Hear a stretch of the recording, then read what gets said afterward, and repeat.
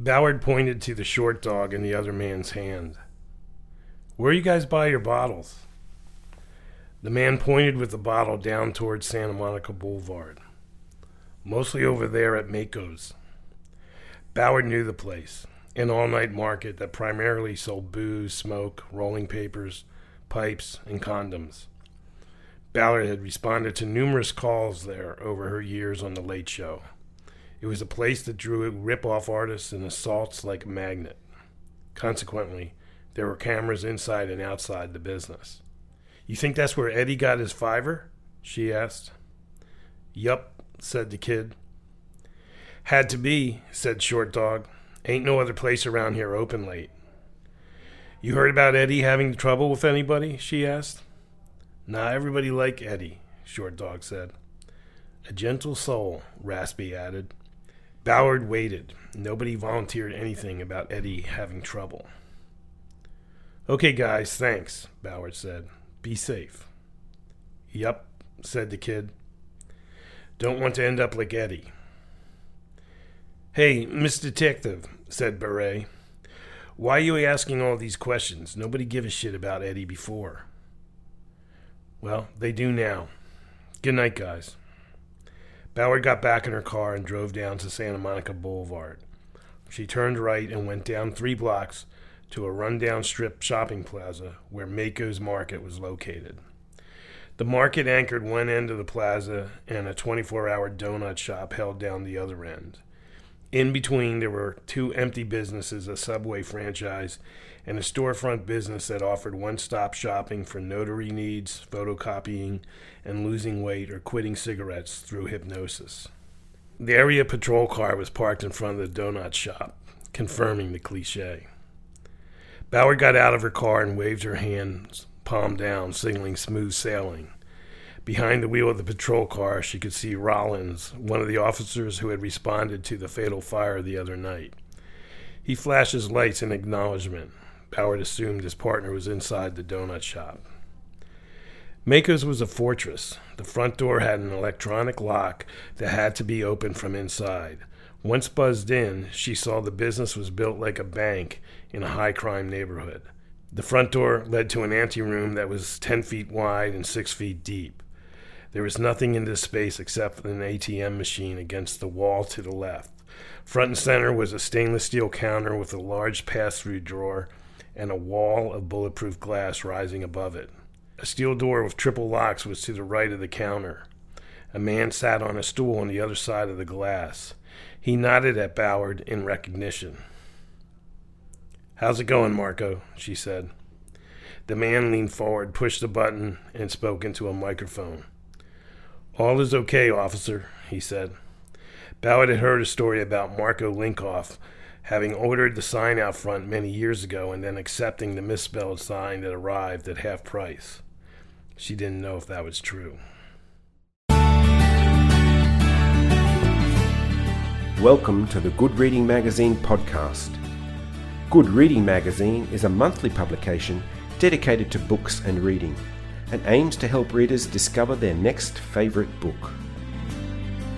You can find out more about the books discussed on today's podcast at goodreadingmagazine.com.au. Hello and welcome to the Good Reading Magazine podcast. My name's Greg Dobbs.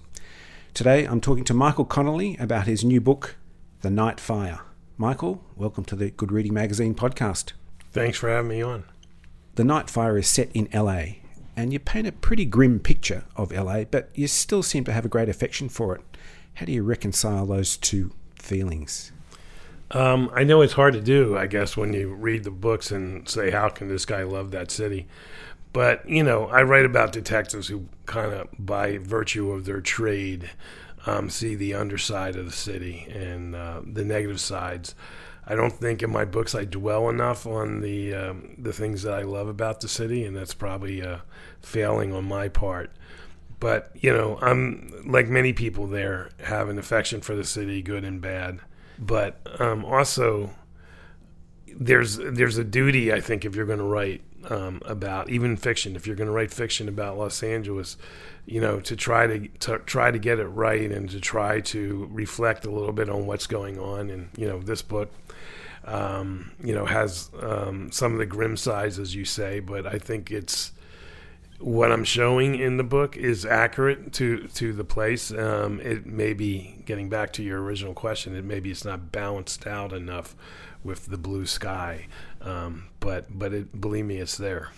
Of course, there's a long tradition of LA or American crime fiction, but specifically LA crime fiction.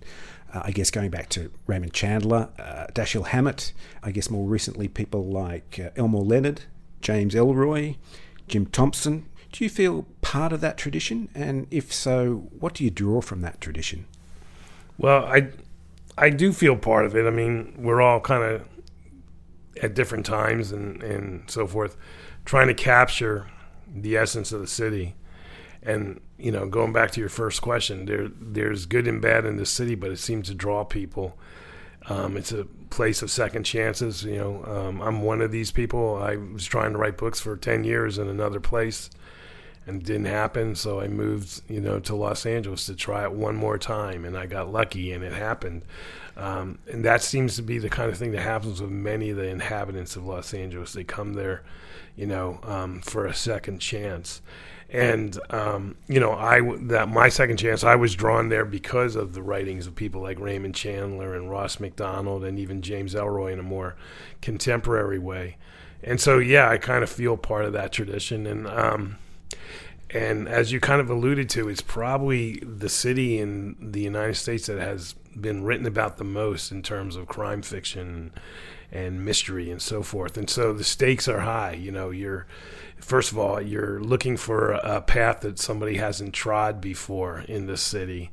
So you're trying to be unique and so forth. But you're trying to be unique at the same time you're trying to fit into that pantheon, and hopefully, if you're lucky, get compared to some of those great writers and be seen as someone that is following that tradition. Does the fact that it's in Hollywood or Hollywood is there make that task all that more difficult?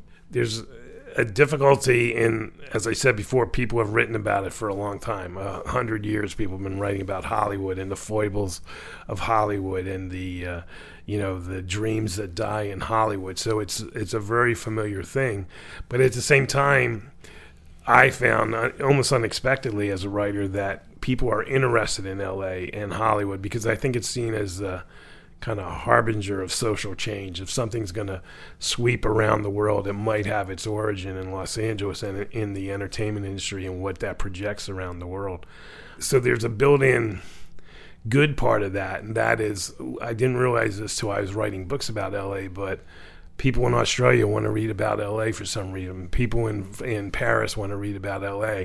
And I think if I had been writing about Pittsburgh or something, that would not have happened. So it gave me like a foot up on other writers, I felt. And whether that's fair or not, you can debate. But it kind of put me on the map faster than other people because I was writing about Hollywood. And so the second part of that is, okay, you're going to get that advantage if you're going to write about Hollywood, but you better get it right, or you better get a unique voice in there that will make you, once you get people to check you out, that they'll stay with you. It's impossible to talk about LA crime fiction without mentioning the word noir, and it's a sort of a common thread right through this tradition. Is that something that you think about, the atmosphere of LA, or does that come naturally to you, or is it something you have to really think about? Well, I would dare say it comes naturally, but what comes naturally to me comes from me reading all over the place and being a voracious reader, which put me on the path to, doing what I do. So if it comes naturally, it's because it's schooled in me from the earliest stages of my life of being a lover of crime fiction. It's not something when I sit down to write a book that I'm thinking those terms. In fact, I hope your next question is not what is noir, because I can't answer that. I don't know exactly what it is.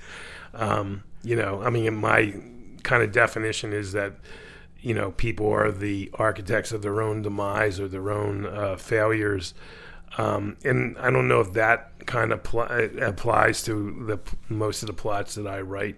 But I think there is an atmosphere in my books. I try to have an atmosphere of that anything can happen, and I think that more comes from the city as opposed to, a literary construct. I mean, I think it's a city where you look over your shoulder, and because anything can happen at any time, it's a random place. And I think that starts, bleeding into the ideas of noir. And so to me, it comes out of trying to be accurate about the city, and it kind of comes across maybe that way. Your noir, if I can say, it is kind of like a full color noir, maybe slightly bleached. I like the saying it's slightly bleached out. Yeah. When I moved there, I didn't even move to LA till I was 30 years old, to work for the newspaper. And this has become a cliche, but an editor told me on my first day, it's a sunny place for shady people. And, that's why we sell a lot of newspapers. And, it's true. It's a true description of the place. Seems to elicit a lot of aphorisms like that, I guess. LA.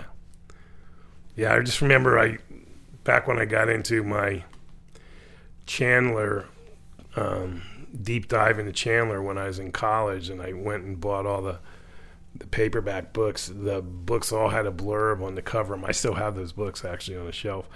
And it was a blurb from Ross McDonald, and I can't even remember it all off the top of my head, but it basically said that Raymond Chandler invested the sun-blinded streets of Los Angeles with a romantic presence that has never been seen before or since. And that's a great blurb. It's always stayed with me, and especially the part about the sun-blinded streets. A lot of what this crime fiction is about is sort of exposing this, or going behind this facade of sunshine and palm trees into this seedy underbelly, which I guess it's famous for. Yeah, I mean, and it's famous because people like that, to read about that, like peeling back the layers. Here's the reality presented through, mostly through Hollywood and the entertainment industry. And here's like the darkness, the dark heart that beats underneath it.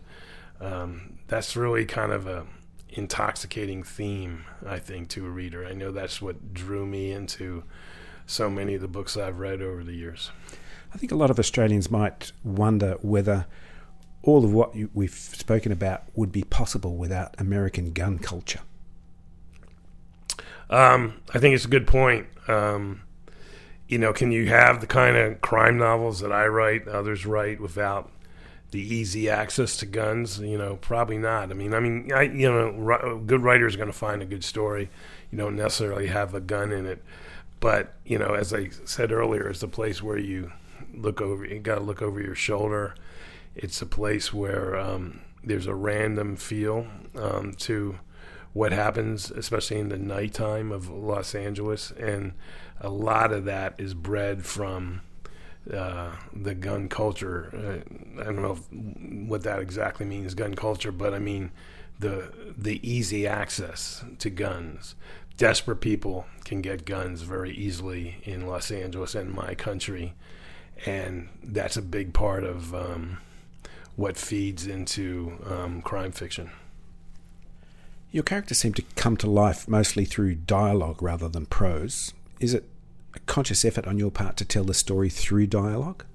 I think so. I think it's kind of a holdover from my life as a journalist. And I was a crime reporter. And in newspapers back in the day, I haven't been a reporter in 25 years, so it was a different media world at that time.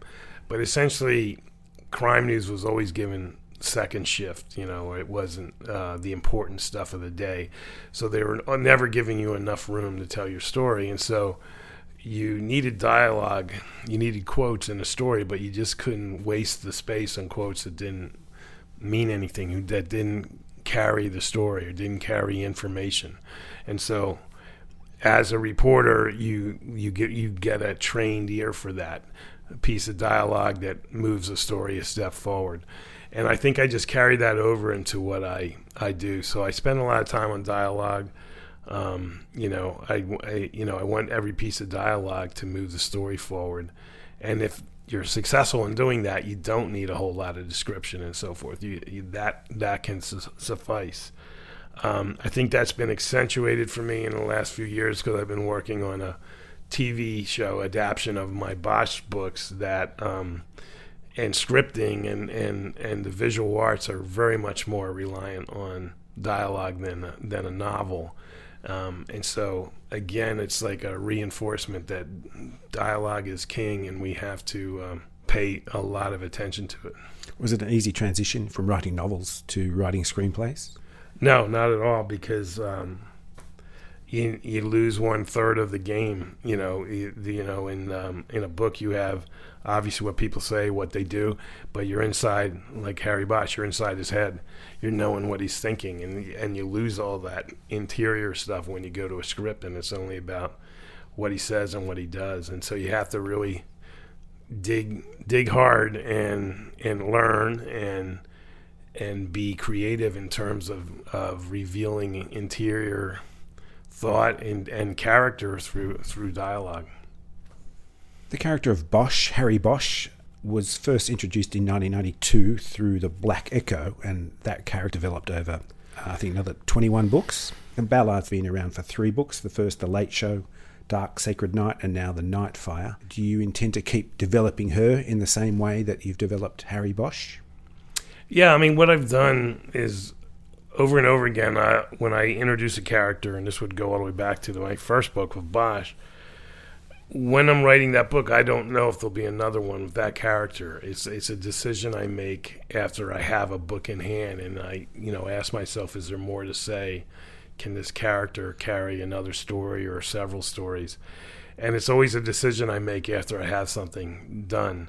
But I usually in the first books of a character, I plan stuff that I can then come back to if there's going to be more stuff down the line. So the things that stand out for me are like the Bosch.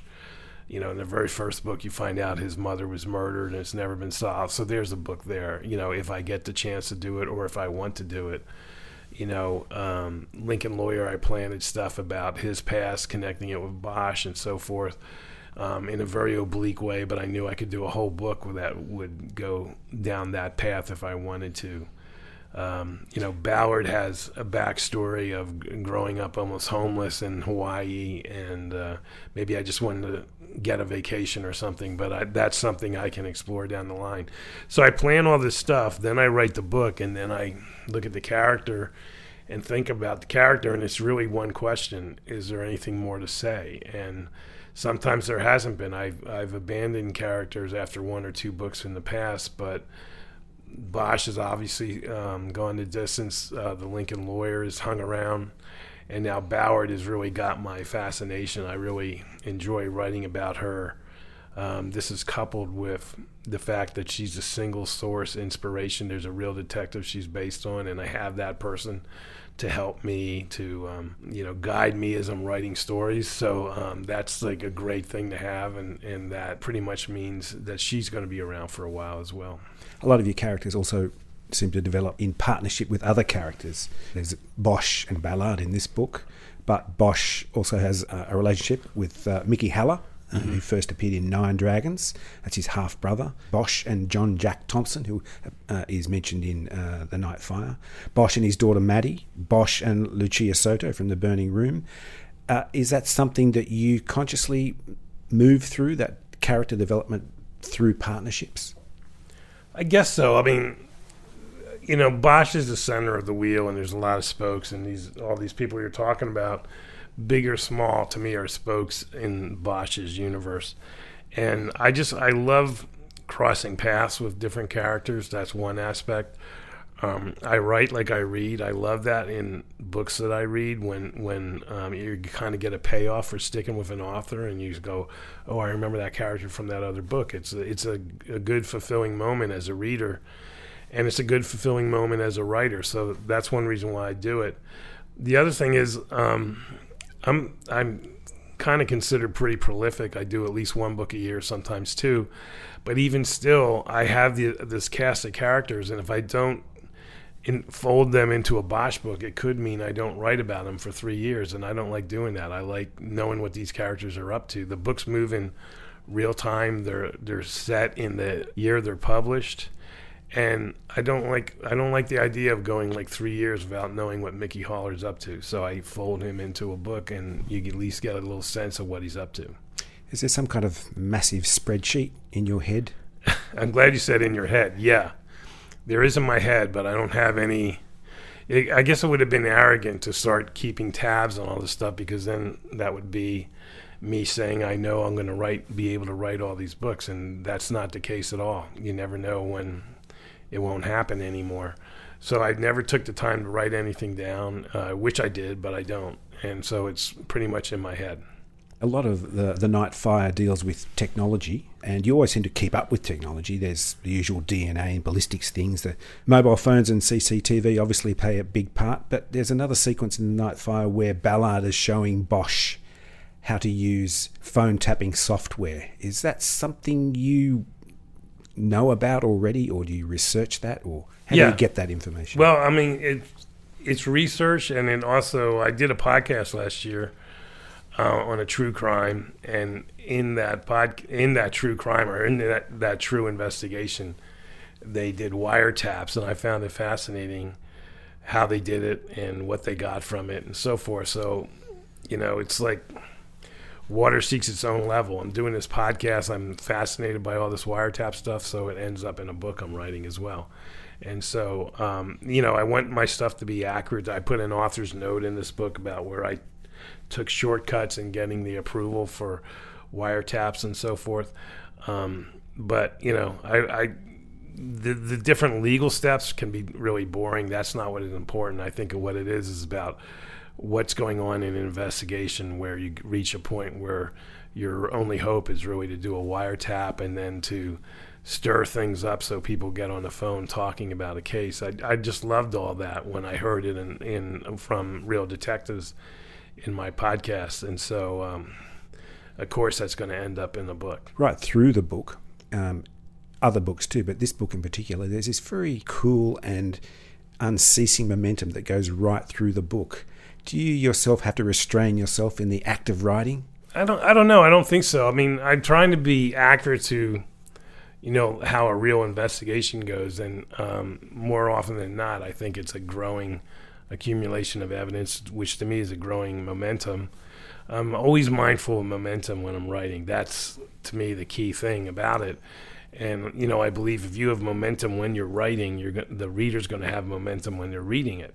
And so, I'm always trying to keep, foot on the gas steady. I don't have to, burn rubber, but I do have to keep things moving.